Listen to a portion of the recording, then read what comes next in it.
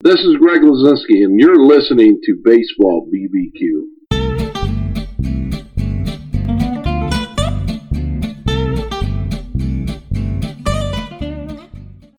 Hi, this is Gary Mack of the Mets Musics Podcast, and you're listening to Jeff and Len on Baseball and Barbecue, one of my favorite podcasts, and I know it's one of yours too.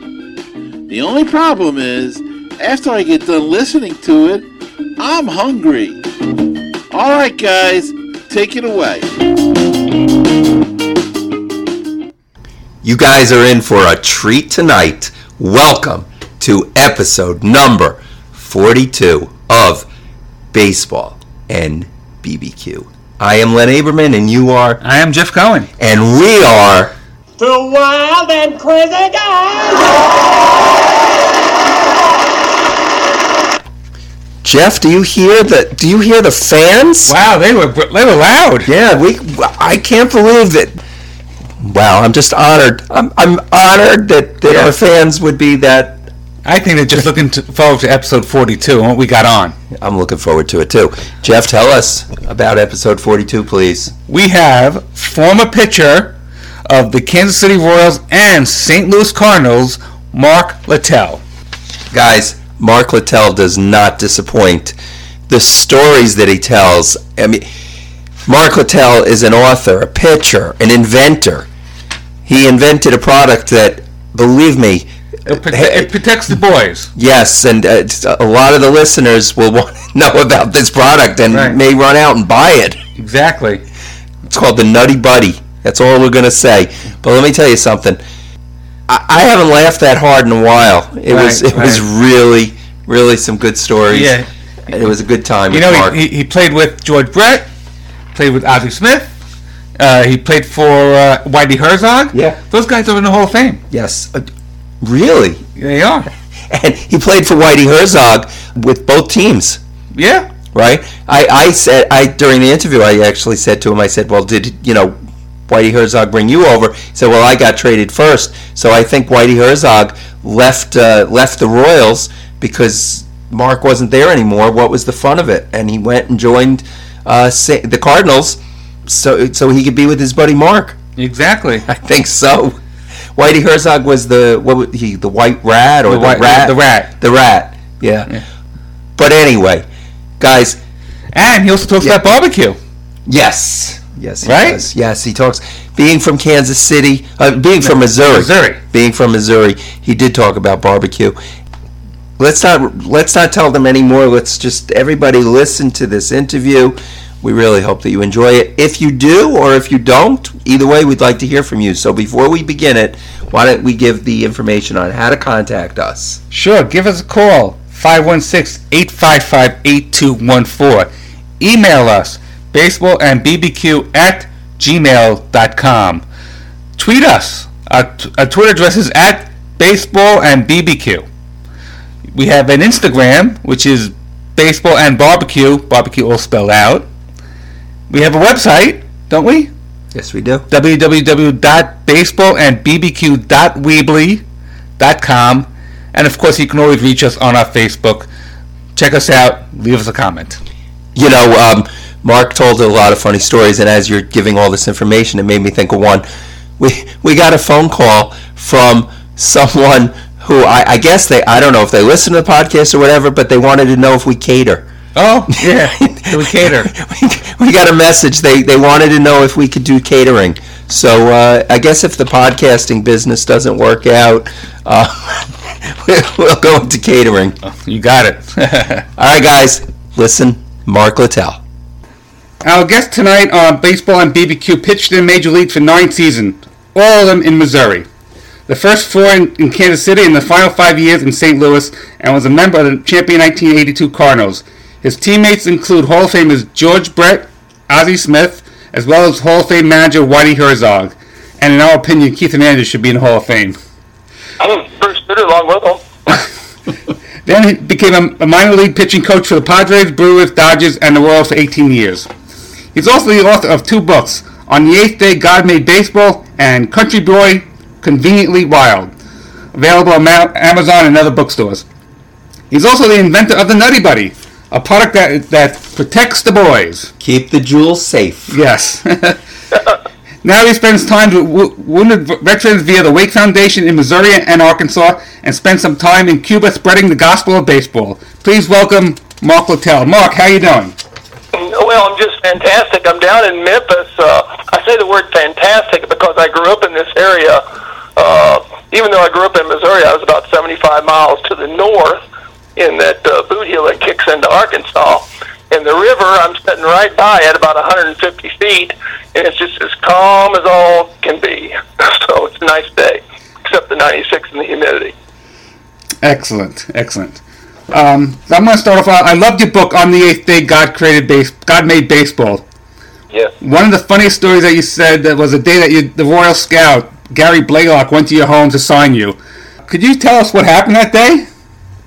Well, Gary had actually called me a couple days before and said, hey, could we meet on is Thursday good? And I said, of course. And so Gary is actually getting out of his car, and I don't know if my dad had this plan, but we had just gotten a new German Shepherd about a little bit over a year before that, and he was a pretty big boy.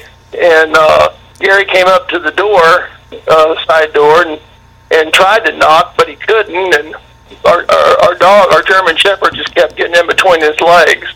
And the dog, my dad came right to the door and said, damn it, get out of here. And Gary looked up at him and said, what? And he said, that's the dog's name. The dog was named Damn It. That's funny, because Jeff always said, what did you want to name the dog? Jeff, I want to name the dog Stop. Right. Jeff always thought it would be funny to name a dog Stop. Right? What? Stop, whatever. Right. That's pretty funny. Good. Gary Blaylock must have been shocked when he said, get out of here. Well, he was throwing off for a little bit, and then he warmed up to us, I guess. We might say we let him in and stay his peace. So it all worked out pretty good. That's great. You started your minor league career in Billings, Montana. How was it playing in the minors, and how long did it take you to get to Kansas City? In June, I went up there, and we had a little mini camp, and ended up being 5-1 there. We had about 5 players in the big league. On that team that were out of high school, and the rest were all college boys, and they kind of gave us a hard time when they could. And of course, George, he came in a little bit later, 3 or 4 days later. He was a late sign, and he was also a second-round pick. And it's interesting that there was only 3 of the guys who made it off that team were all high school players. So we had all West Coast type, college players coming in. UCLA, USC, Pepperdine. Everybody was West Coast. And then, Mark Littell comes in. Hi, I'm Mark Littell. How y'all doing? What's your name again there, boy? When did you get the nickname Country? Well, that's interesting because there's a part in the book right there. And my first time I ever threw batting practice was the second day there. They kind of, didn't know what to expect of me, and of course, then they got the full throttle actually. But Joe Gordon was the hitting coordinator, and Spider Jorgensen was the infield coordinator at that time. And those are 2 big names out of the past. Joe Flash Gordon was a Hall of Famer, and I was throwing batting practice, and I went out there, and I never had thrown batting practice before. I came from a little old town in Gideon, and we never threw batting practice. I just reared back and let it go, and Gary, after about 3 pitches, nobody wanted to hit off me because I was just airing it out. I said, well, hell, I'm not going to let these bastards hit me. So I didn't know what batting practice was. And Gary came out, says, hold it. He said, hey, Mark. He says, throw the ball over the plate, damn it. He says, knock it back about 20 miles an hour, would you? This is batting practice. I said, okay. So anyway, the L screen kind of bothered me. That was another thing. So the hitter, he didn't get too much to swing at. He goes trotting down to first, and I was noticing, that these guys got leads over there, and Gary yelled out and said, hey, Mark, work out of the stretch. I said, oh, okay. So I was working out of the stretch, and, you came to a set, and then you went and, threw your pitch.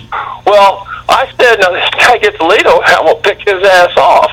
I said, here's the deal. The first baseman was over there taking throws across from the shortstop, but I didn't pay too much attention to it. But, Spider was hitting him balls out there, and he was, sending them over to Dave Landers, who was a UCLA guy and first baseman. And so, sure enough, this guy gets a pretty good lead over there, and I said, well, I'm going to give him a real good move here. Watch this. And sure enough, a ball came across about the same time from the shortstop, and also went by Landers's head. The one I got went right by his head about the same time to pick the guy off.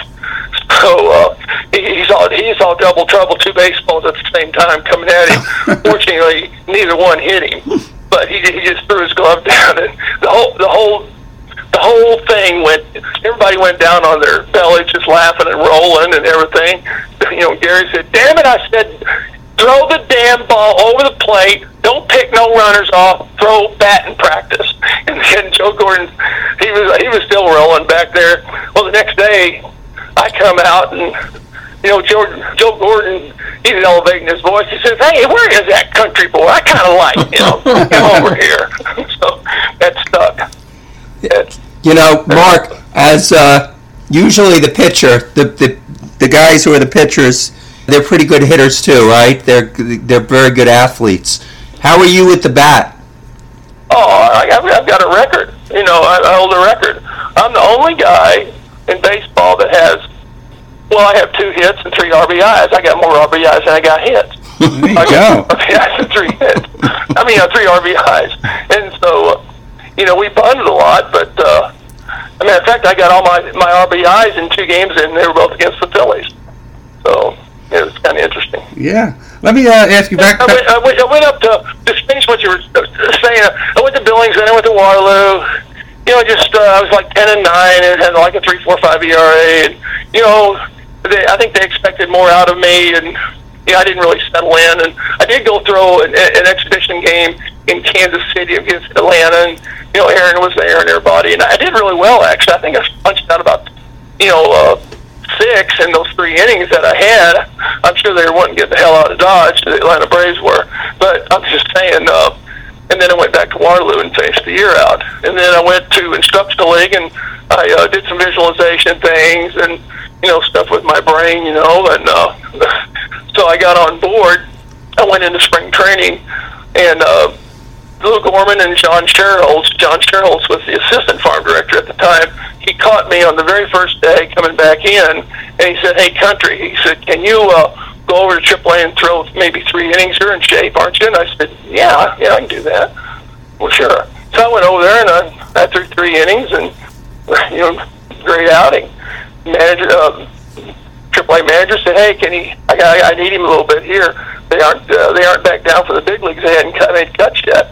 And he said, "Well, yeah, sure, that's fine. Take him another time." So I threw 4 innings that time. Well, by the end of spring training, I threw 27 innings. I didn't give up a run, and they were pretty much. I solidified myself in AAA, and Lou said it's against my judgment. He said, "But if you falter," he said, "we'll send you back to Jacksonville AA."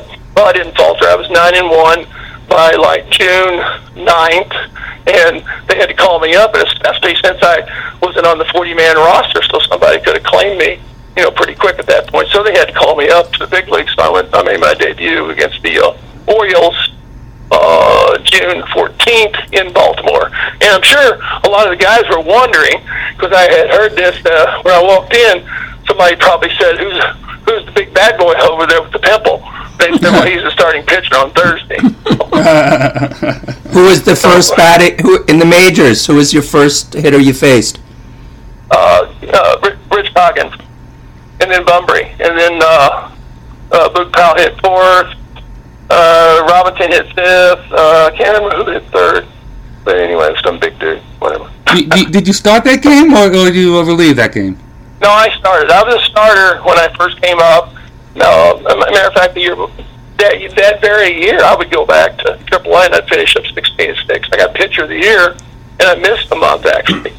And I had like 12 complete games, and I don't know and then I went back up at the end, and then I went to Puerto Rico, and by the end I had about 320 innings, and my arm just didn't make it. And that's when I had some arm problems when I went to spring training for real the very next year. Yeah, they threw. Back then, they didn't care how many innings you threw, right? There were no pitch counts or anything. You just you threw till your arm fell off. About right. I mean, I was still a growing boy, you know. Yeah. And I ate well and everything, but I still had some growth spurts to get through there. Kind of interesting, though, just to see how it was used. And then the reason I came a closer, I really didn't have that third pitch at the time, and Kansas City we had 4 or 5 guys that could, they knew what they were doing out there, and I would come in, and Whitey actually saw that I was, throwing the ball pretty well out of the pen, and I had a really good spring. It was a shortened spring because we had an owner lockout that year in 1976. So anyway, I made the club. I go up. I started a little bit of. As a matter of fact, I didn't even go into long relief. Whitey came up to me. We lost. I think we lost the first 2 games. And Whitey came over to me on the side and right field line. He said, "Hey, Country, you know what a closer does?" I said, "Yeah, he slams the door." He said, "That's what you're going to do for me. You want to do that?" And I said, "Sure." So I got in the game that day, stretched me out, and went 4 1/3 and picked up a win right there. And so it was that's where it started. Let me bring you back to Billings for a minute. You have a chapter in your book called George is George, and you mentioned you come from 2 different worlds. You're from the farm, he's from the beach. Right. You guys got along pretty well. You had some good times together, chasing alligators and fishing. Yeah. What? Could you tell us a story about the big fish that George had to hold out of the car? Yeah, there was a marina right around from where we were staying on Siesta Key during the instructional league, and George and I kind of hung out together. I had a car, so that was a premium. And so I said, "Hey, George, want to go fishing?" And of course he said, yeah, let's go fishing. So we went around and we snuck in, and it had lights on the corner from over the bridge. You could see everything. And we were sitting out there fishing, and George got a sheep head, and it was a big one. And so we ended up pulling it out there and said, "Hey, let's get out here. The mosquitoes are coming out." He said he agreed. And so we snuck out the same little gate that we went in around the corner. And I start the car up. I'm not a quarter of a mile from there where we're staying. And sure enough, I got George. He wants to throw the fish in my trunk. And I said, "No way you're throwing that fish in the trunk." He said, "Here, give me the fish. You get in the car." He gets in the car. I said, "Hold your arm out. Hold the fish until we get back." So he's got the fish outside the car, and I'm driving. So anyway, this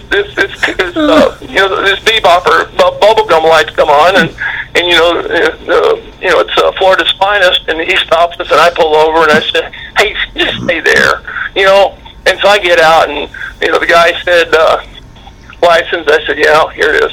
He said, "You guys weren't supposed to be in there." And I said, "Really?" And he said, "Yeah, there's been a lot of thefts in there." And I said, "Well, we were just fishing, And I said, "Look, there's a fish we caught. See it?" And George holds it up in his face. He lifts it up and holds it up outside. Inside. He's inside the car still. And I said, and we didn't see anybody in there anyway. We didn't see anybody in there that was going to steal anything. Just me and George. And so he started laughing because, I'm just plain innocent. I said, "We didn't see anybody in there." He says, "You 2 get out of here and just go. I'll see you later. Bye." So he let us off. So that was good. And then we were another time we were in Busch Gardens, and we had an off day. It was me, George, and Donnie Spare, and we were at the end of the day. It was hot in Florida, and we were walking up, and we'd seen all the animals except this great big old panther was in a cage, and he was sitting there snoozing, and he was huge, big old black panther, green eyes. He didn't have a worry in the world, and we were all leaning over the rail there, looking at this thing. We were only like 5 feet from it, and he had those big long bars, up there, and his tail was outside. It was kind of swishing around. He was kind of sleeping, snoozing, but his tail was outside the bars. It was going back and forth. And George looked at me. He said, "Hey, watch this." And I said, "Shit, what's he going to do?" So anyway, he jumps the fence really quick. He jerks that doggone panther's tail hard as crap, and that panther just roars around the cage, just bellowing, and just like tearing everything up. Of course, George got back really fast too because he didn't want to get swatted, and so that was. And then, of course, the alligator thing. That was another thing. George and I were going out and road from where our spring training site was, and another off day, we were driving around and stopped on a bridge, and George and I were looking over the bridge in the water, and George looked down. He says, "Hey, look, there's an alligator." And I said, "Yeah, it sure is." It's about, it's at least a 6-foot alligator.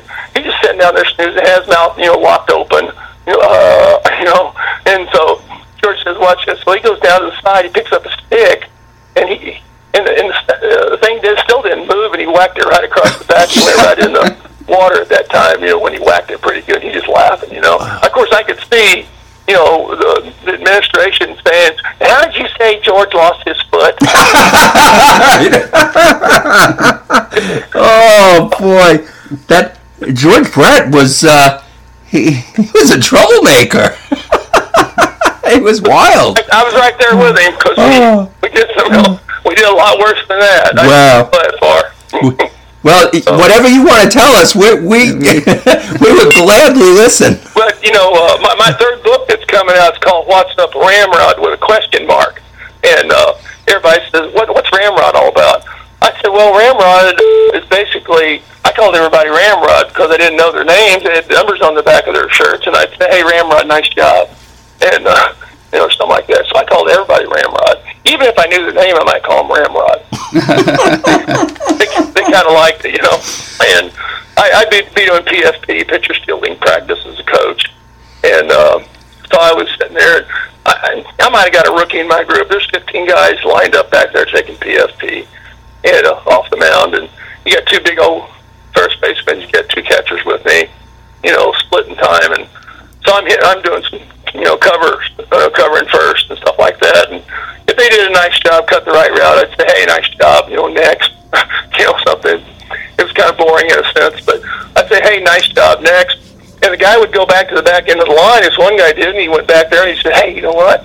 Well, there's 4 guys in the back of the line. They had just been with me the year before." And he said, he called me Ramrod. He was like, "Really? That's really cool." And they're sitting there snickering. They got their gloves crossed and on the side of their, belt or something, and, waiting in line to go when their turn is. And they said, and one guy said, "Well, you know why he calls you Ramrod?" And he said, "No, why does he call me Ramrod? He don't know your effing name." So that's where it is. I want to ask you, in 1976, you had a great year. You were 8-4 with a 2.08 ERA. There was one home run that you were remembered for. I don't want to ask you about that because I'm sure you talked about that to death. But there is. You think? I think so. But I want to talk to you about what happened afterwards. You received a special telegram, and for those who didn't read the book, who sent that to you, and could you describe what that meant to you at that point? Well, after the world stopped on me, I guess you might say, we flew back in. I went back to where I was staying in Kansas City. I was married, and I said, "I'm going to go in the ballpark," because you couldn't stay away from the ballpark for some reason. Just had to muddle around somewhere. So I walk into the ballpark, go downstairs, and there's all kinds of stuff around your locker generally, and there was. But on my stool there was a telegram, which they don't do anymore, I guess. But this yellow telegram was on there, and I picked it up and I sat down on the stool and read it. It was basically saying, "I love you, and and George loves you, and my family loves you," and basically, and saying that you did a wonderful job this year or something. And that was Ethel Brett, George's mother, and I kind of hit home. That's nice. That's nice. Yeah. Absolutely. You know what, Mark? So we're not. It's funny. We're not mentioning the Chris Chambliss home run, and it's not only because we know you've talked about it many times, but we had Ron Swoboda on. He wrote a book called The Catch, and we all know about The Catch in the '69 World Series. We had this beautiful interview with him, and the one thing we didn't do was ask him about the catch. Right. So we have on this show we have a habit of missing the major points. Well, that's okay. I'll just fill in the blank, But the coaching thing is good because it's a mixture of I mix some of my farm stories with it, and the second book came out, Country Boy Conveniently Wild. That was pretty much all farm stories except for the last one. And I just was kind of warming everybody up that I'm coming back into more of a baseball storyline in the third book. But first book was baseball, kind of pretty much, and second book was farm stories, which, you know, those are all true, unfortunately. I blew up a truck with dynamite when I was 15, my brother and I, by accident, I guess. But my dad was a Korean War guy, and he was already pissed because he got shot, you know, shot all up over there. And he pretty much kept us alive because I know if we didn't say yes or no, sir, he would have knocked us off a tractor. And that didn't feel too good. Right. But, you know, yeah, I blew up trucks, and we had rat killings on Sunday after church. I blew up a pump house. I had 5 gallons of gas, 5 gallons of diesel, and put it down rat holes. They come out, you know, all wet. And I was inside the pump house, and it was dark, and I had a flashlight, and basically I didn't know my brother had just caught a rat on fire where he's flipping matches on the thing, and the rat hit the side of the building and went right down the hole, and I saw the flame before I got the tea on shit out. I got blown out the door. So it was a big concussion, and I blew the pump house up at the same time. So whatever. Just good old boys. Good old boys, yes. Oh yeah. I lost half my ass on that one. So. You went to St. Louis in 1978, and one of the first people you met was a guy named Butch Yackman. Oh yeah. You told him you wanted to wear number 17, but he didn't give it to you. Why was that? No. Well, Butchie was interesting because Butchie was maybe 5 feet, and he had been the clubhouse guy forever. He had 10 World Series rings. He was a bad boy for Babe Ruth. Wow. You know, I mean, good grief. And so Bing Devine brings me down and says, let's go down and see Butch. I said, okay. Well, I didn't know who Butch was. So we get down to the clubhouse, and Butch is over there. He's got his white shirt on, white pants on, white shoes on, you know, and he got his, you know, his thick glasses on, and, you know, he's like a midget, you know. So he comes over there, and he's walking like a Olympic walk really fast over there, and then he puts his hands on his hip, and Bing Devine says, Butch, this is Mark Littell. You know, he's, you know, we just got Mark in the tray, and he says, oh, yeah. He says, country boy, yeah, country boy. So you're the country boy. That's exactly what he said to me. So you're the country boy. I said, yeah, I guess so. I said, in the flesh. And so he said, well, what number does country boy want? And I said, well, I kind of like the number I had over there. And how about number 17? He said, you dumb son of a bitch. And he just aired me out for about 10, 15 seconds. He was looking straight up at me. His chest was meeting my stomach, and he was just looking straight up at me and pointing his finger right in my chest. And then he backed off, and I said, well, you got number 32? And then he said, I like this guy being, and he said, I'll see you around country. So he walked back, and I said, that's the last time I ever heard him liking me.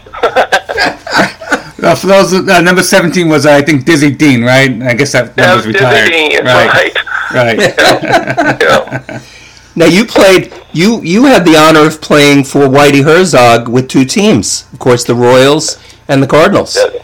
Yes. So he must have really liked you to bring you over there, right? Well, he didn't bring me over. I was traded before, you know, he got over there. But, you know, Whitey and I hunted and fished a lot and stuff like that. I didn't care, you know, why. You know, so you wear out your welcome. You go from blue to red. You go from west to east side. And there's 2 teams in the state. And so I played for both of them now. But, no, Whitey was great. You know, matter of fact, he told me, he said, you know, Mr. Kane and I aren't getting along. He said, there's a damn good chance I'll be over there about 1.5 years, which he was. It was perfect timing. And, of course, you know, Whitey came over there and did his thing and, you know, got rid of, you know, whatever we had to get rid of. And then he, you know, started forming the chemistry the way he wanted to.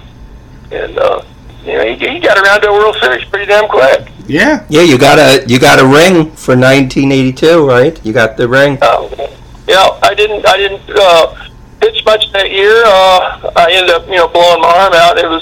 But Whitey treated me great, and the players did too. And you know, but you know, I'd been there a lot, and I had some good, you know, a couple good years in St. Louis, and I actually hold a strikeout record in St. Louis for relievers, which, you know, I'm not glorifying myself. I think it's all funny as get out. This guy calls me from ESPN. It was an intern. And you know when you get an intern, because he sits there and he says, Mr. Littell? And I said, yeah, what do you want? And so I knew it was an intern, you know. I said, what do you want? And so he said, well, your record might fall. I didn't even know I had a record. I said, what record? He said, well, you hold the all-time single-season Cardinal record for relievers for strikeouts. I said, no shit. And so, anyway, I said, well, who's set to break it? He said, Rosenthal. I said, well, good luck to him, you know. Well, he missed it by 3, so I still hold it. All right. You know, Nice. Whatever. But it's so funny. You got Gibson and Musial and Brock and all these other guys, and then you see Littell. I think it's blast. Another first was, there was a time in LA where you were taken out of the game, but not by the manager or the pitching coach, but by the team lawyer. Yeah, I was out in Los Angeles. I got smoked in the head, and it went up Tony Scott out in center field. And I always threw well against the Dodgers, but I don't know, I just didn't see the ball, and it knocked my hat off. And Templeton comes out there, and you know the stands are up, and I heard it. Vince Scully, you know, everybody had told me what he had said, you know, from the radio stuff, what was down in the clubhouse and stuff, and they said, and Littell still has not gone down. And, you know, and these fans are sitting there watching me standing up, and I'm looking for my hat, and Templeton comes up and says, hey, bro, what'd it be? Are you supposed to be down on the ground, aren't you? And I said, hell no, I'm looking for my hat. Where'd the hell that ball hit? He says, one hop Tony out in center. I said, well, he should have caught the damn thing. Anyway, Gieselman, the trainer, comes out first. He's kind of snickering like, you know, why aren't you down? He said, how you doing? I said, well, I can hear out of that other ear because I'm deaf in one ear. And I said, I think I can hear out of that other ear now. And so he snickers. And, you know, Lee Wire was the umpire, and Boyer was the manager, and KB he didn't say a word to him. He just had his hands on his hip. And Lee Wire said, you know, of course, Kenny said, you all right, country? And I said, yeah, all right, yep, get the hell off the mound. I said, oh, get this last out, we'll go for it. There's 2 outs. So anyway, Lee said to me, he says, hey, country, let's take a couple of throws. And I said, really? He said, yeah. And the trainer, Gieselman, said, yeah, let's take a couple of throws.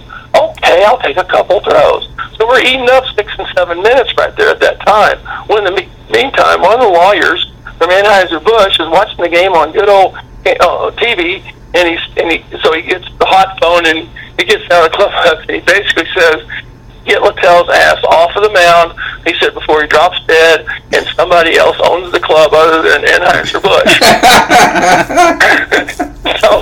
So anyway, you know, I come to a set position. You know, and then Lee comes up saying, time! You know, you see his big arms fly out, you know, and I looked over the Dodgers dugout, and then I looked over my left shoulder, and now Boyer's coming out ahead with Gieselman trailing him. And so KB says, I got to take you out of the game. I said, why the hell? What for? He said, well, a lawyer said just what I said right there. I said, are you shitting me? I'm getting taken out by a freaking lawyer. I said, a lawyer from St. Louis just took me out of a ball game. And I said, well, if that's going to be the case, both you guys hold me by the arm, and we'll make it look good when I come off the mound, okay? So, wow. That's definitely a first. One last thing I want to ask you about your book before we get into your invention there to Nutty Buddy. There's a time that you went to prison. Could you tell us about that? Prison time, yeah. Yeah. I actually drove to, I can't even think the name of it, but it was over in Illinois, Chester, Illinois, and it was Menard Correctional Institution. And so I asked Marty Hendon, and Marty calls me up, and he always liked me to go, you know, because I like to do it, you know, and you make a little, you know, few bucks, make a couple $100. You know, you didn't make 20,000 like they do now, but I made a couple hundred. Anyway, you know, Marty says, hey, country, there's a thing here you speak at. And I said, all you got to do is take a film with you and show the film, speak a little bit, you know, and then shut it down and come back home. I said, where is it? He says, well, Menard Correctional Institute. I said, where is that? He says, it's over in Illinois. It's just south of St. Louis. Well, it was way south of St. Louis, what it was.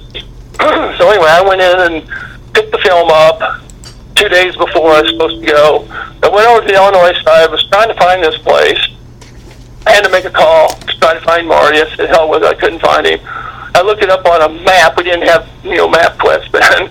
And so I looked it up, and everybody said, "Oh, it's 62 miles this way." I said, "No kid." So anyway, I finally get down to Menard. And it's dark. It's on the Mississippi River. It's embedded into a cliff. I thought I was going to speak to juveniles. Juvenile thing. Well, hell, that was the Illinois State Pen. John Gacy Brown was in there. He was a clown with about 36 guys. Right. Wow. And so he was in there, and then I walked in, and I said, "Hey, I finally got here, guys. I had a suit on and everything." And it was like old time. This prison was like old time. And I said, "Are there a bunch of juveniles in here?" Two guards just laughed. And they said, no, this is the real deal here. And for instance, so they said, "Hey, Mark, we got a pad search and all this." I said, "Fine, whatever." So George was clang, clang, clang, clang, clang, clang. The warden's coming up. He was a good old boy. He pretty much looked like, Buddy Holly with the glasses on. You could have put him in the lineup and had those, those black wire rim glasses on, those big old black glasses on. And he come up and he said, "Well, country, we're so glad to have you." He's just a real good old boy. And he said, "They're looking forward to seeing you. This is our annual athletic banquet for the prison." And I said, "Well, that's good. Is it pretty safe?" And he says, "Oh, yeah, it's real safe. And the food's real good. We grow a lot of the food here. They pride themselves on that." He opens up that door, and all I see is pinstripes in there. And there's guys floating around. And I said, "Well," and I asked him again, I said, "Are you sure it's safe in here?" He said, "Yeah, you see all those guns on those guards right there? They're holding up." I said, "Yeah, it's still safe." So I said, "That's good." So we went through the line. I'm kind of going through here, and they got their prison caps on and stuff, and, feeding me the chow. And we sat down at a table, and it's just me and him, and I'm sitting there thinking, please don't anybody sit down in those two other chairs. And they didn't. So he was sitting there, with me talking and talking. "I got to go see the assistant warden over there. You just stay right there." Well, and I said, "You're going to leave me?" I said that to myself. As soon as he left me, 4 or 5 guys were already around me, sitting down in the chairs, standing all around me, and this and that and this and that. And so, I made do and did okay. And so I get around to it, and I said, "Hey, you guys are asking me all questions about me. What'd you come in here for?" And this one guy, I was looking at him, and he said, I blew a couple of people away in Chicago in a bank heist." And I said, "Oh, well, shit." So then we went up. So that actually got over. There was a guy there that was a big boxer. They called him Sudden Sam. And they used to box in the Golden Gloves with the guys coming down from St. Louis. And the warden was telling me about him. He said, "Yeah, we call him Sudden Sam. He knocks him out in the first round." And I said, "Oh, really?" So after this whole shindig was over, my part of it, and they're all mulling around a little bit, this black guy comes over to me. He's taller than me, and he's kind of quiet, and I was kind of loose by myself for a second. And he comes over and he says, "Hey, Mark," he said, "I like to box." And I said, "Really?" And I said, "Really?" I said, "That's good." I said, "Oh, well, you're Sudden Sam." They said, "That's what they call me, Sudden Sam. Those boys from St. Louis come down here and knock them out in the first round." He said, "They're not that good." He said, "I want to know something? I'm going to go pro." I said, "Well, you keep it up." I said, "I'm sure you will." Well, the warden comes back over, and he said, I saw you just sitting there talking to Sam." I said, "Yeah." I said, "Says he wants to go pro." He said, "Yeah, he wants to go pro, but there's only one problem. He's got another 40 years to go here." And it was quite an interesting thing to walk into that prison, and I went up to the, to where they had the layered dorms, and there was a gal in there, and she was wearing a red bra, or a guy, I guess, red bra and red panties, and had his hair done up all right, and I can't remember her name. It's in the book, but it was funny. He was trying to negotiate for a TV, and so when I got down to spring training course, I'm telling all the guys this, and we were all pulling for him to get his TV so he could watch Cardinal baseball, because that's what those prisoners did, is watch us on Cardinal baseball. That was pretty good. Wow, yeah. Book's a better read than me telling it, actually. No, it's pretty good you telling it. Yeah. All right, so Mark, unfortunately you had arm issues, so at 29, baseball was over, but right. You went on to invent something which, as much as it sounds funny, and, it's called the Nutty Buddy, right. but from everything I've seen on the internet and everything that I've read, you invented a damn good product and one of the most necessary products around. So how does a baseball player who, at the age of 29 is out of the game, then go on to invent this? Tell us about the Nutty Buddy is basically what I want to know. Well, I was a coach with the Dodgers at the time, and I was in Double-A, and I was eating my pitcher's butt out one day for fun. You had some downtime, and I said, "How many of you guys wear cups?" And half of them raised their hands, and I said, "Yeah, that's what I figured." And so I was just, harping a little bit and having some fun. One of the guys in the background said, "Hey, Lit, why don't you just invent one?" I said, "Well, screw you, I will." So I went into the training room and got 2 golf balls and got some of that plastic that bends, and you put it in the hydroculator, and I got those big power scissors, and I cut it the way I wanted, and I came back and it molded up and set solid in there. In about 3 minutes, it was solid. And so I came back the next day and I said, "Here," I held it up. I said, "Here's your cup right here." And the funny thing was, I had been to Australia.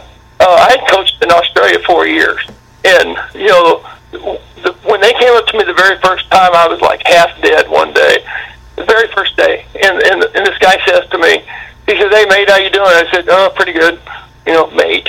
So, and the funny thing is he said, "Hey, you got your nutty on?" And I said, "Your box?" And I said, "Oh, you mean my cup?" I said, "Yeah, no, I'm not wearing one right now, but yeah, I do."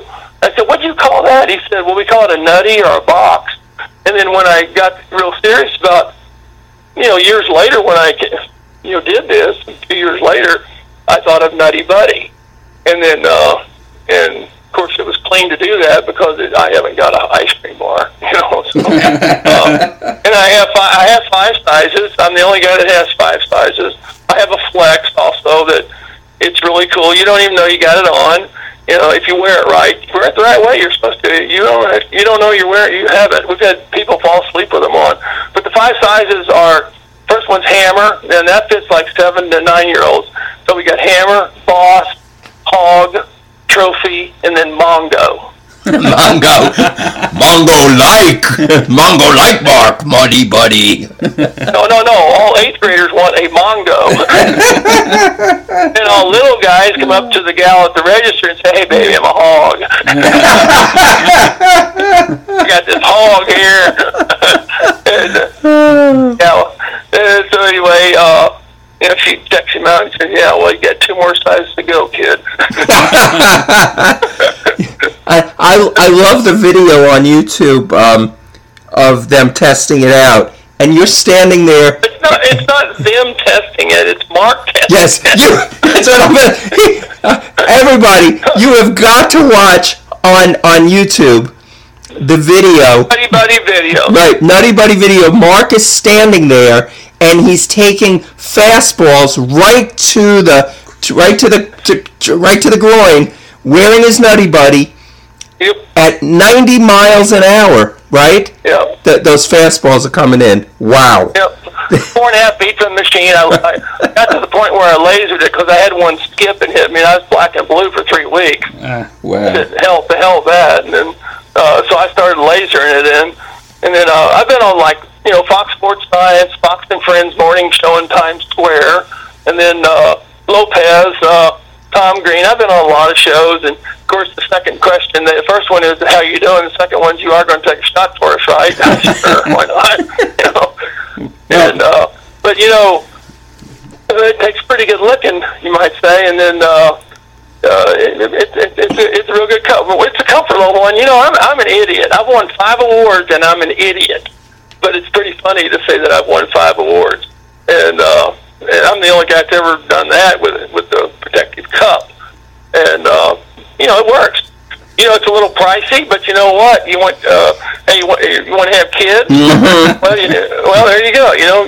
might as well get in the right deal. I said, these guys go out and buy $300 baseball bats and $250 gloves. Well, you can drop, $90 on a setup like this. So that's the way it is. Oh yeah, and Mark's got to believe in his product to take right to do that. I was saying it's one of the greatest inventions known to mankind because we have to protect the family jewels. Now, what are the awards that you won? You said you've won 5 awards. Is it for? Well, I've won 2 umpire awards. I won the award at the baseball thing for the high school coaches. They had that big convention once a year, so I won the award for that. The 2 umpire awards. I won another award for, it's called IDSA, and rather than me going to some big business, since I didn't have too much money at the time, I went to ASU, Arizona State University, and I got somebody to do my CAD work over there. And it took them like 3 days to do the CAD work, and then they said, "How in the hell did you figure this out?" I said, because the bins in it are unreal. It took me 3 days to do the CAD work. I said, "Thanks, just do it. Thank you, bye."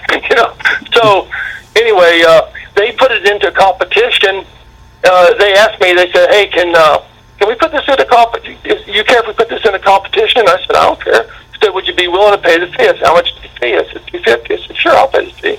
So I paid the $250. 3 months later, they called me up. That was the first IDSA award that Arizona State had ever won, and it was on that Nutty Buddy. And I didn't know it was a big deal, but it was.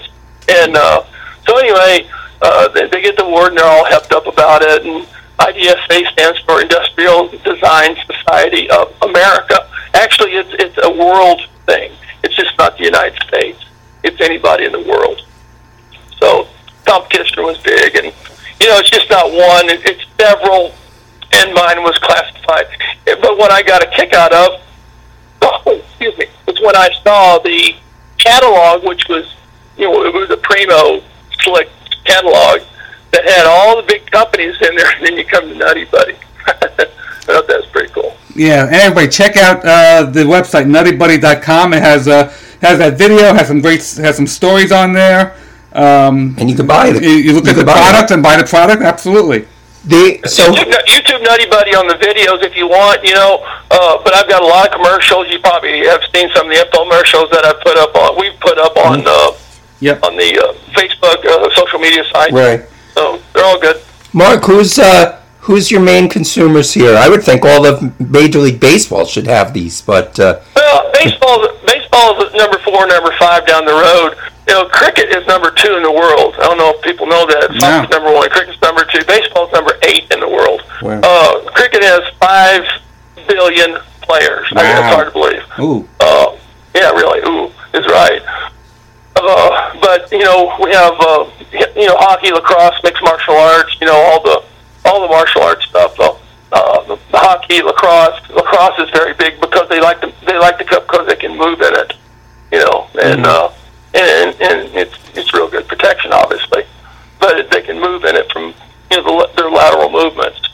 And anybody that's got a pair, you might say, even fencing people have worn our cup, and for you don't want to scare them, so whatever. It's just wild out there, and fencing is the sword thing. I got to tell you something, Mark. Going away from the Nutty Buddy for a second, and I figured, after reading all the stories and hearing all the stories and seeing the Nutty Buddy and knowing the sense of humor that you have, you'd appreciate this. So I was doing my typical internet stalking, to learn as much about you as I could. And I came upon the Baseball Almanac, right? It says Baseball Almanac, Players, Trades, and Transactions. So it says born in, now it's interesting, it gave Cape Girardeau, in Missouri. So you said Gideon, but it had Cape, probably saying it wrong, Girardeau, or? You said it right, it's Cape Girardeau, okay. Missouri. I was born there and I grew up in Gideon. Gotcha. Little town, about 900 people. And then the next thing it says, and this is what you'll find funny, I'm hoping. It says, fresh lamp ball. It says died on, and then it says still living. And then it says died in, still living, cemetery, N.A. And I'm thinking, it's almost like they're like, okay, we want to change that. I mean, it's weird to see that, died on, still living. That's good. Well, I am. I haven't taken any big shots yet, although we do have something like that, and I can't even go there with it. But anyway, I haven't put myself in front of a F-15 or anything to test a nutty buddy or, it blows me apart. It's just funny to see that. It's like they're waiting to yeah. They're waiting for me to kick. Yeah. Without actual current injury bleeds to death, But luckily, the Nutty Buddy will protect you in that area. Exactly. So. Okay. So, Mark, you mentioned that your dad was a veteran, and you're involved with the Wake Foundation, helping wounded veterans. Everybody, go to wakefoundation.org to learn all about it. But, Mark, could you tell us what you do for them? Well, Robert Wake got me involved, Wake Foundation, and he had gotten all shot up in Iraq at the time, and so anyway, he came back in, and he was in one of the VAs for hospitals for almost a year, and he was a year and 3 months actually, and then he started working a little bit for some things in Missouri. Then he got with the governor, and he did some things for the governor, and the governor, the governor said to him, he said, you might want to start a foundation or something with something like this, because, with the veterans. And got to thinking, and so he did. And he did about, almost 9 years ago. And I've only been involved about 2.5. But I've made so many trips to VA hospitals, VA homes, and I just went last week to Sky Air Force Base in Illinois, and that's the oldest Air Force base in the country, by the way. And then I went to Fort Leonard Wood, which is in Missouri, and they had 7,500 on there, and so they're quite busy as well. And then, it was really neat to go around and meet the veterans. And, I put my Cardinal top on or my Royals top on, wherever I'm, at, generally. And then, meet them and just talk. And, they got a lot of questions sometimes. And, the guys like baseball. And the hospitals, it's really, I wish some of our kids, could go up and see some of these guys and just start talking to them. Because they want to talk to people. They really do.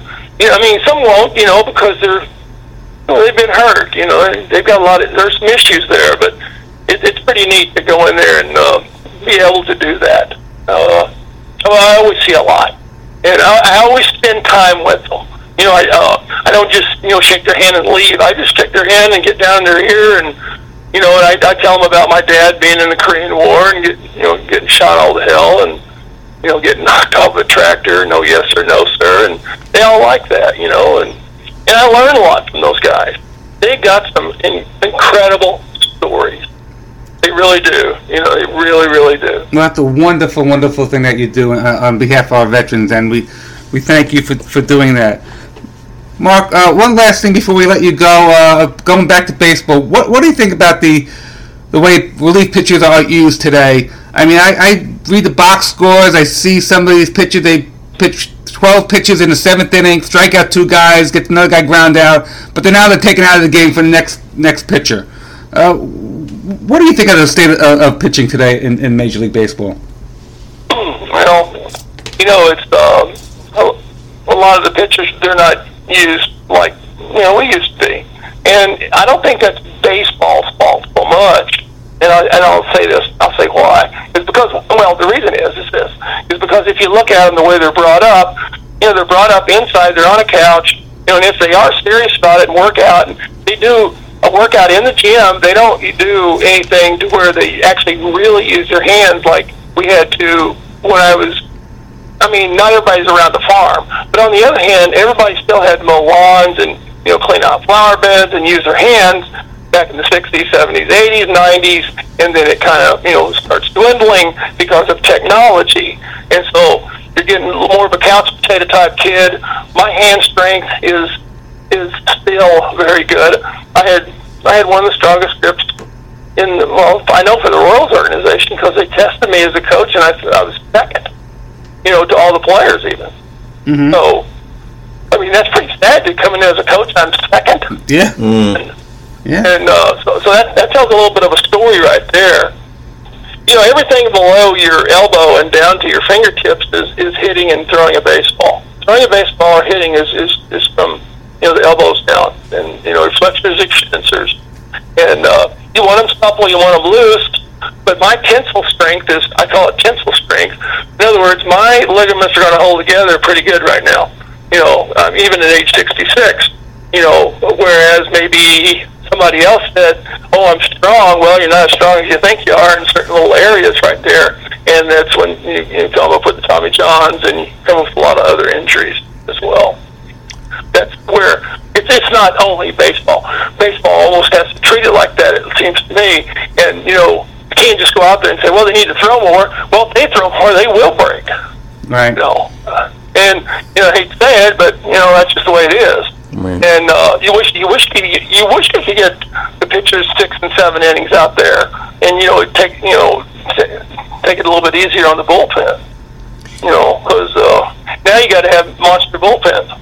Yeah. I mean, you do. You have to have 3 or 4 guys out there that can do it and hold up to the amount of throwing that they're getting in, as far as between, because their downtime, you know, is sometimes not too long, and that's why they're diving into the minor leagues and, you know, using the minor leagues pitching that way. You know, they're sending them up, sending them down, sending them up, sending them down. They're there for, you know, 6 or 7 days, and they're back. Yeah. And, you know, it's interesting. Yep. Mark, being from Kansas City, and our favorite things, we obviously do this podcast, baseball and barbecue. Tell us about Kansas City, barbecue. Are you a big fan of barbecue, being from Kansas City?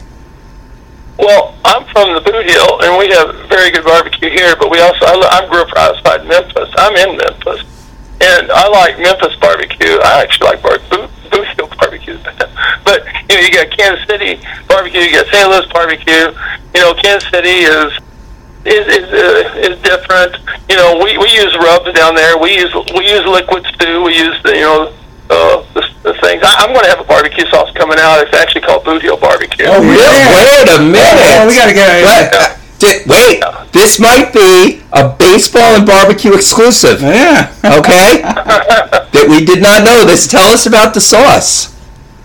Well, this one's a Boot Hill sauce, and it's your vinegar base, but it's a really good taste. And I've tested it. It was my family's recipe, and I tweaked it a little bit. And so it's got a mule on the front. It's got the state of Missouri right behind it, and you got the star coming out of Gideon down there in the Boot Hill.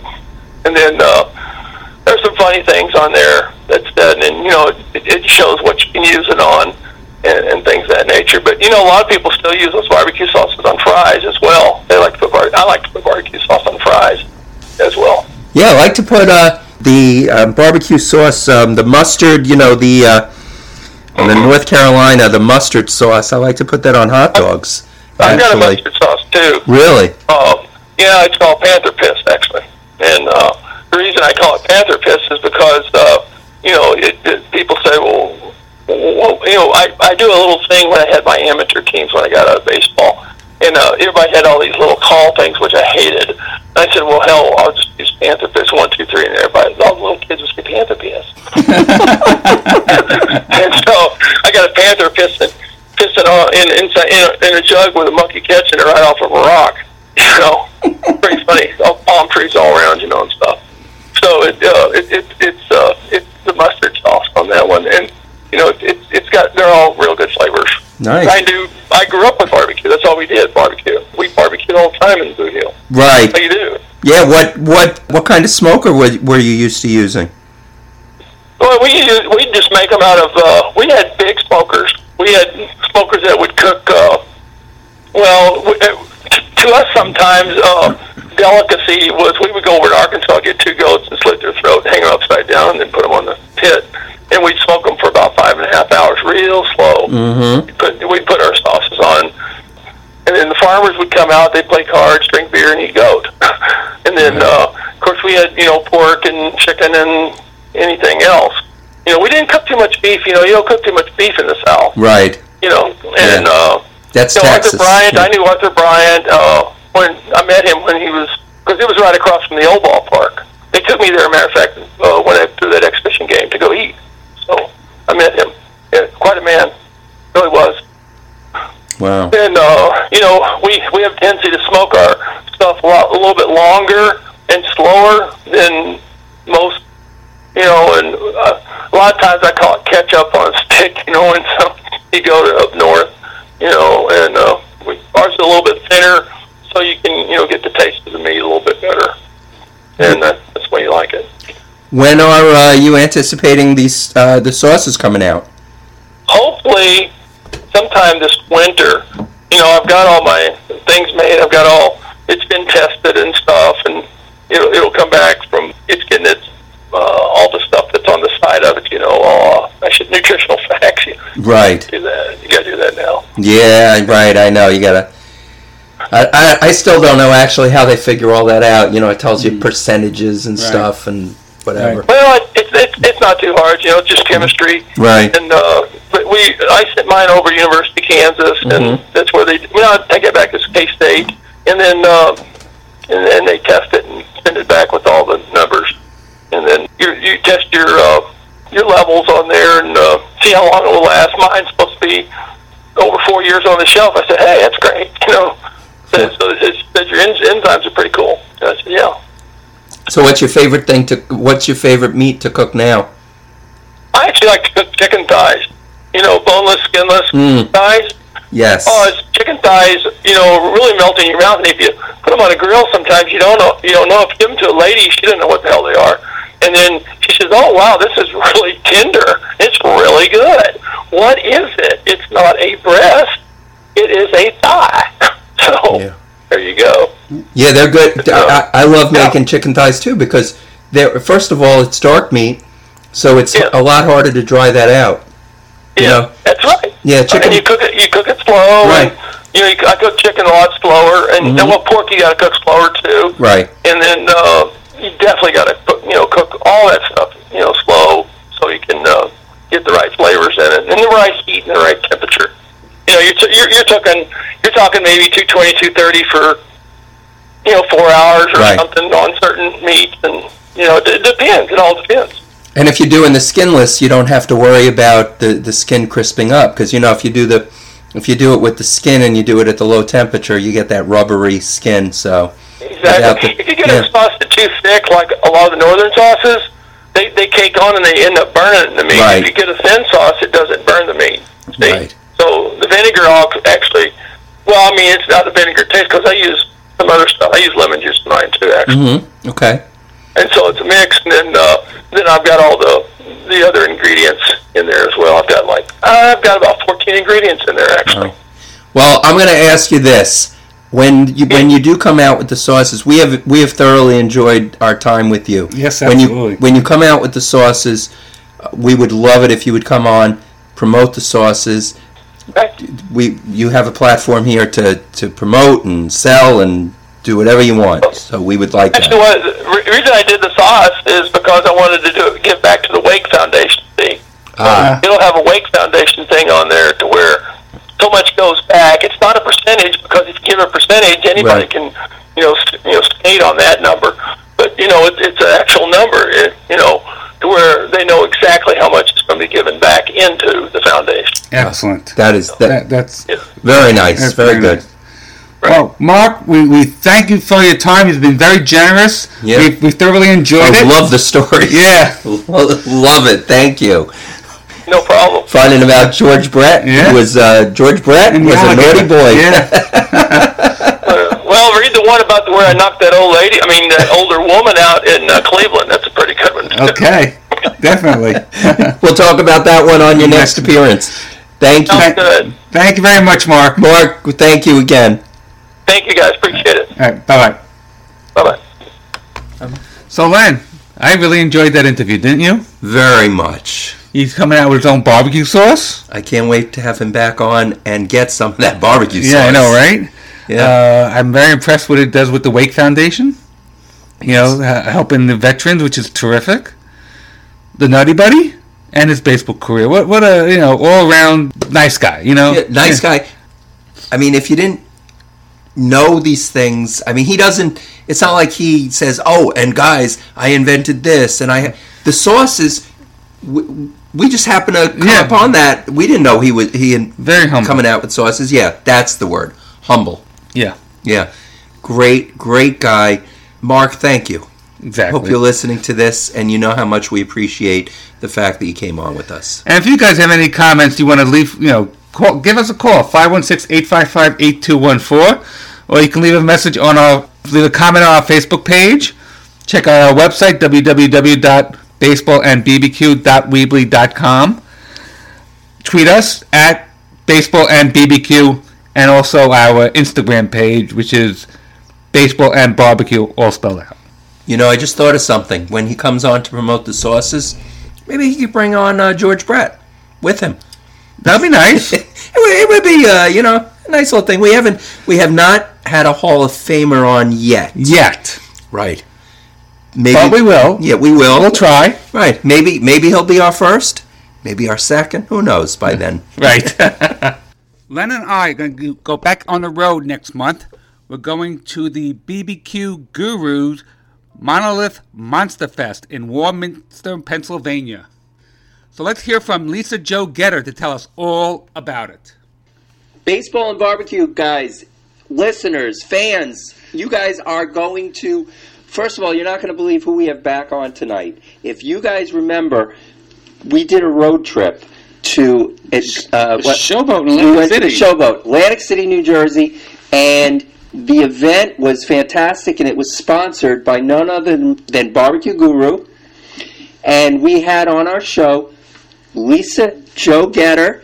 She is the marketing and fulfillment coordinator, and they have a huge event coming up. And I think she wants everybody listening to come to it. Yes, know about it. So, Lisa, why don't you tell us about this great event you're having on October 12th? Yes, thank you so much, guys. I'm so excited that you're having me back on the show, and I'm absolutely thrilled to invite you down and be my guest at my event. So I am having my Monolith Monster Fest. This is the second year of the Monster Fest, and it is a fun-filled day for barbecue enthusiasts, Monolith enthusiasts, barbecue guru enthusiasts, anybody who is a foodie. It's a family-friendly event, and what you do, you come, you walk around all day, you eat as much as you can from a wide variety of pro and amateur teams that I've got coming down to cook. We've got tons of other fun activities to do while you're there. I've got a photo booth, I've got a moon bounce, we've got face painting for the kids. You can come into our store, everything's 10% off. And it's just an all-around great day where you get to see things cooked on a grill that you probably never even imagined could be cooked on a grill before. Well, that's one thing I'm definitely looking forward to. Oh, food. Food. We will go anywhere for food. Now, Lisa, where... I don't think we said where you guys are. Where is this event? We are in Warminster, Pennsylvania. It is held at the Barbecue Guru headquarters. And it's about 45 minutes north of Philadelphia. Okay, so people in Northeast, it's pretty easy to get to. Right. Yeah. And the website for everybody is it's bbqguru.com. Right. And there's a link to the Monolith Monster Fest there. Right. And I see you have a couple of celebrity chefs there, Mo Kaysen and Barbecue Bob. Yeah, Big Bob Trudnak, right? That's correct. So, Barbecue Bob is the head pit master of the Barbecue Guru. And when you come and you see all of the trophies in our showroom, that's not even half of what this man has accomplished. He was the inventor of the rib rings, which you are very familiar with. Yes. And he has been with Barbecue Guru from the beginning. He is an all-around just amazing guy, amazing cook, and he's really become an international icon over the last few years since we've become the sole distributor of the Monolith Grills in North America. Now, Mo Kaysen, I don't know if you guys have ever met him or had the chance to speak with him. We haven't, but we're very excited about that. I follow him on Twitter. Yes. He is a guy that is absolutely larger than life, great cook, funny, but humble and easy to talk to. And I want people to come and go see Bob and go see Mo and take pictures with them, ask them, what are you cooking? How are you cooking? Ask for an autograph. A lot of people are shy to do that, and when you just meet these two guys, they're just two of the nicest men in the barbecue business, and they are so passionate about what they do that they love talking to people and sharing their barbecue, and they're going to be making some of their signature dishes that, if they're anything like last year, you're going to be in for a real treat. Now tell us, so we see on the website that people can purchase, okay, so from what I see, there's going to be barbecue teams, right? People can come and compete, right? They can compete and they can use the Monolith grills, which, by the way, Lisa, I was thinking about it. If we want to correlate this with anything with baseball, the Monolith grill is the Babe Ruth of grills. There you go. How do you like that? Thank you so much. Wow, what a compliment. All right. They really are amazing. It's a Kamado grill, right? Yes, it is. Yeah. And it has the Barbecue Guru, it has the temperature control on it? That's correct. We build the fan system right into the side of the ceramic, and it is the only grill in the world that has an automatic barbecue control built into it. So it really is like setting your oven at home. They're beautiful. They are, seriously, they're like works of art. And from what I understand, the teams are going to be using them for the first time. They're going to be brand new, right? Correct. And people can put in a deposit, right, $100. Mm-hmm. And they then will save $400 on the grill, right, on the Monolith. That's correct. And they're getting a brand new grill. Yes, that is correct. So this is the lowest pricing you will ever see. You've got a cook team that cooks on it for just a day. My crew comes in, they put out the fires, clean it out, they load it into your vehicle, and you're going home with a Monolith that I think of it as, you had a cook season it for you, right, ready to go. And these prices just can't be beat for a grill of this quality with so many included accessories. We've talked about this before, but, just a reminder that the Monolith, it comes with a stand. It comes with those beautiful bamboo shelves, the pizza stone, the heat deflector, ash pools, great lifters. I mean, the list goes on, and to get an all-encompassing package that you go home, whatever it is you want to cook, and a lot of people don't know that if you can cook it in your kitchen, you can cook it on the Monolith, and you've got all the tools you need for whatever that is to go do it yourself and be a barbecue guru in your own backyard. Right. Well, as it says on the website here, monster savings. The discount's so big, it's scary. Yes. And people, if for out-of-towners, if you're coming here for the event, there's actual hotel recommendations right on the site. So it's not too far from where the event's going to be held. So please, if you're in the area or you're going to come in for it, come on down. Yes. Thank you so much. And the biggest thing that people need to be aware of is you do need to purchase membership tickets to this event in advance. They do sell out. Last year I sold out about 2-3 weeks before the event. Now this year is going to be even bigger and better, so I am capping it at a larger audience, but there are no ticket sales at the door. I've already sold several hundred, so now is the time to gather up your friends, make the road trip, come check out our factory where we make nearly all all of our parts that we use in our barbecue controls, and we still fully assemble and complete all of our controls at our factory in Pennsylvania. And it's just a really great time for the kids, plenty of kids' activities. And then there's also everything for the adults, too. And if you do buy an adult membership ticket, there are 5 adult beverages included with that ticket with the proper photo ID. Excellent. And again, the date of the event is Saturday, October 12th, 2019. And Lisa, again, give us the address of the event. It's 359 Ivyland Road in Warminster, Pennsylvania, 18974. And it's not too far from the Willow Grove exit of the Pennsylvania Turnpike. Well, that's fantastic. We certainly look forward to going. We're excited. It's 10 to 4, everyone. 10 a.m. to 4 p.m. And I have a feeling you're going to want to be there for all the time. Absolutely, because in the morning, you're going to see breakfast foods.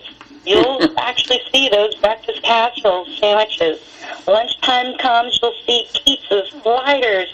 I mean, things you can't even imagine. And then through the day, it's just a variety of all different things. Cookies, cakes, breads.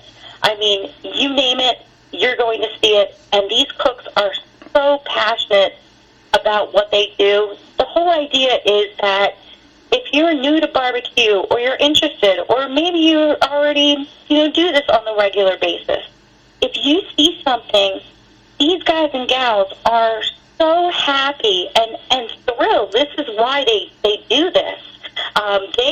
By the way, these cook teams, they buy all their own supplies. They come on their own accord because they just love what they do so much.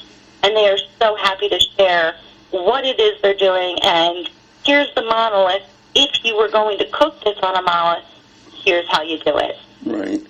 Yeah, the monolith is, if you're looking to purchase a grill and you have, you want a smoker and you're like, oh, but I also want something that I'm going to grill directly over. The monolith does everything. You can smoke on it. You can grill directly. You don't need another grill. So that in itself is great. And then you're going to learn how to use it. And I'm excited. I can't wait for this event. Thank you so much, guys. I'm really looking forward to seeing you again. And it's just going to be a really great day. Thank you, Lisa. We appreciate it. Absolutely. Thanks for having me back, guys, and I'll see you in a few.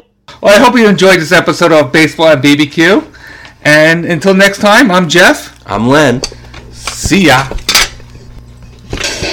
But one man claims his revolutionary redesign for the cup, called the Nutty Buddy, provides a better way to protect the plums. And that man is inventor and former Major League Baseball pitcher, Mark Littell.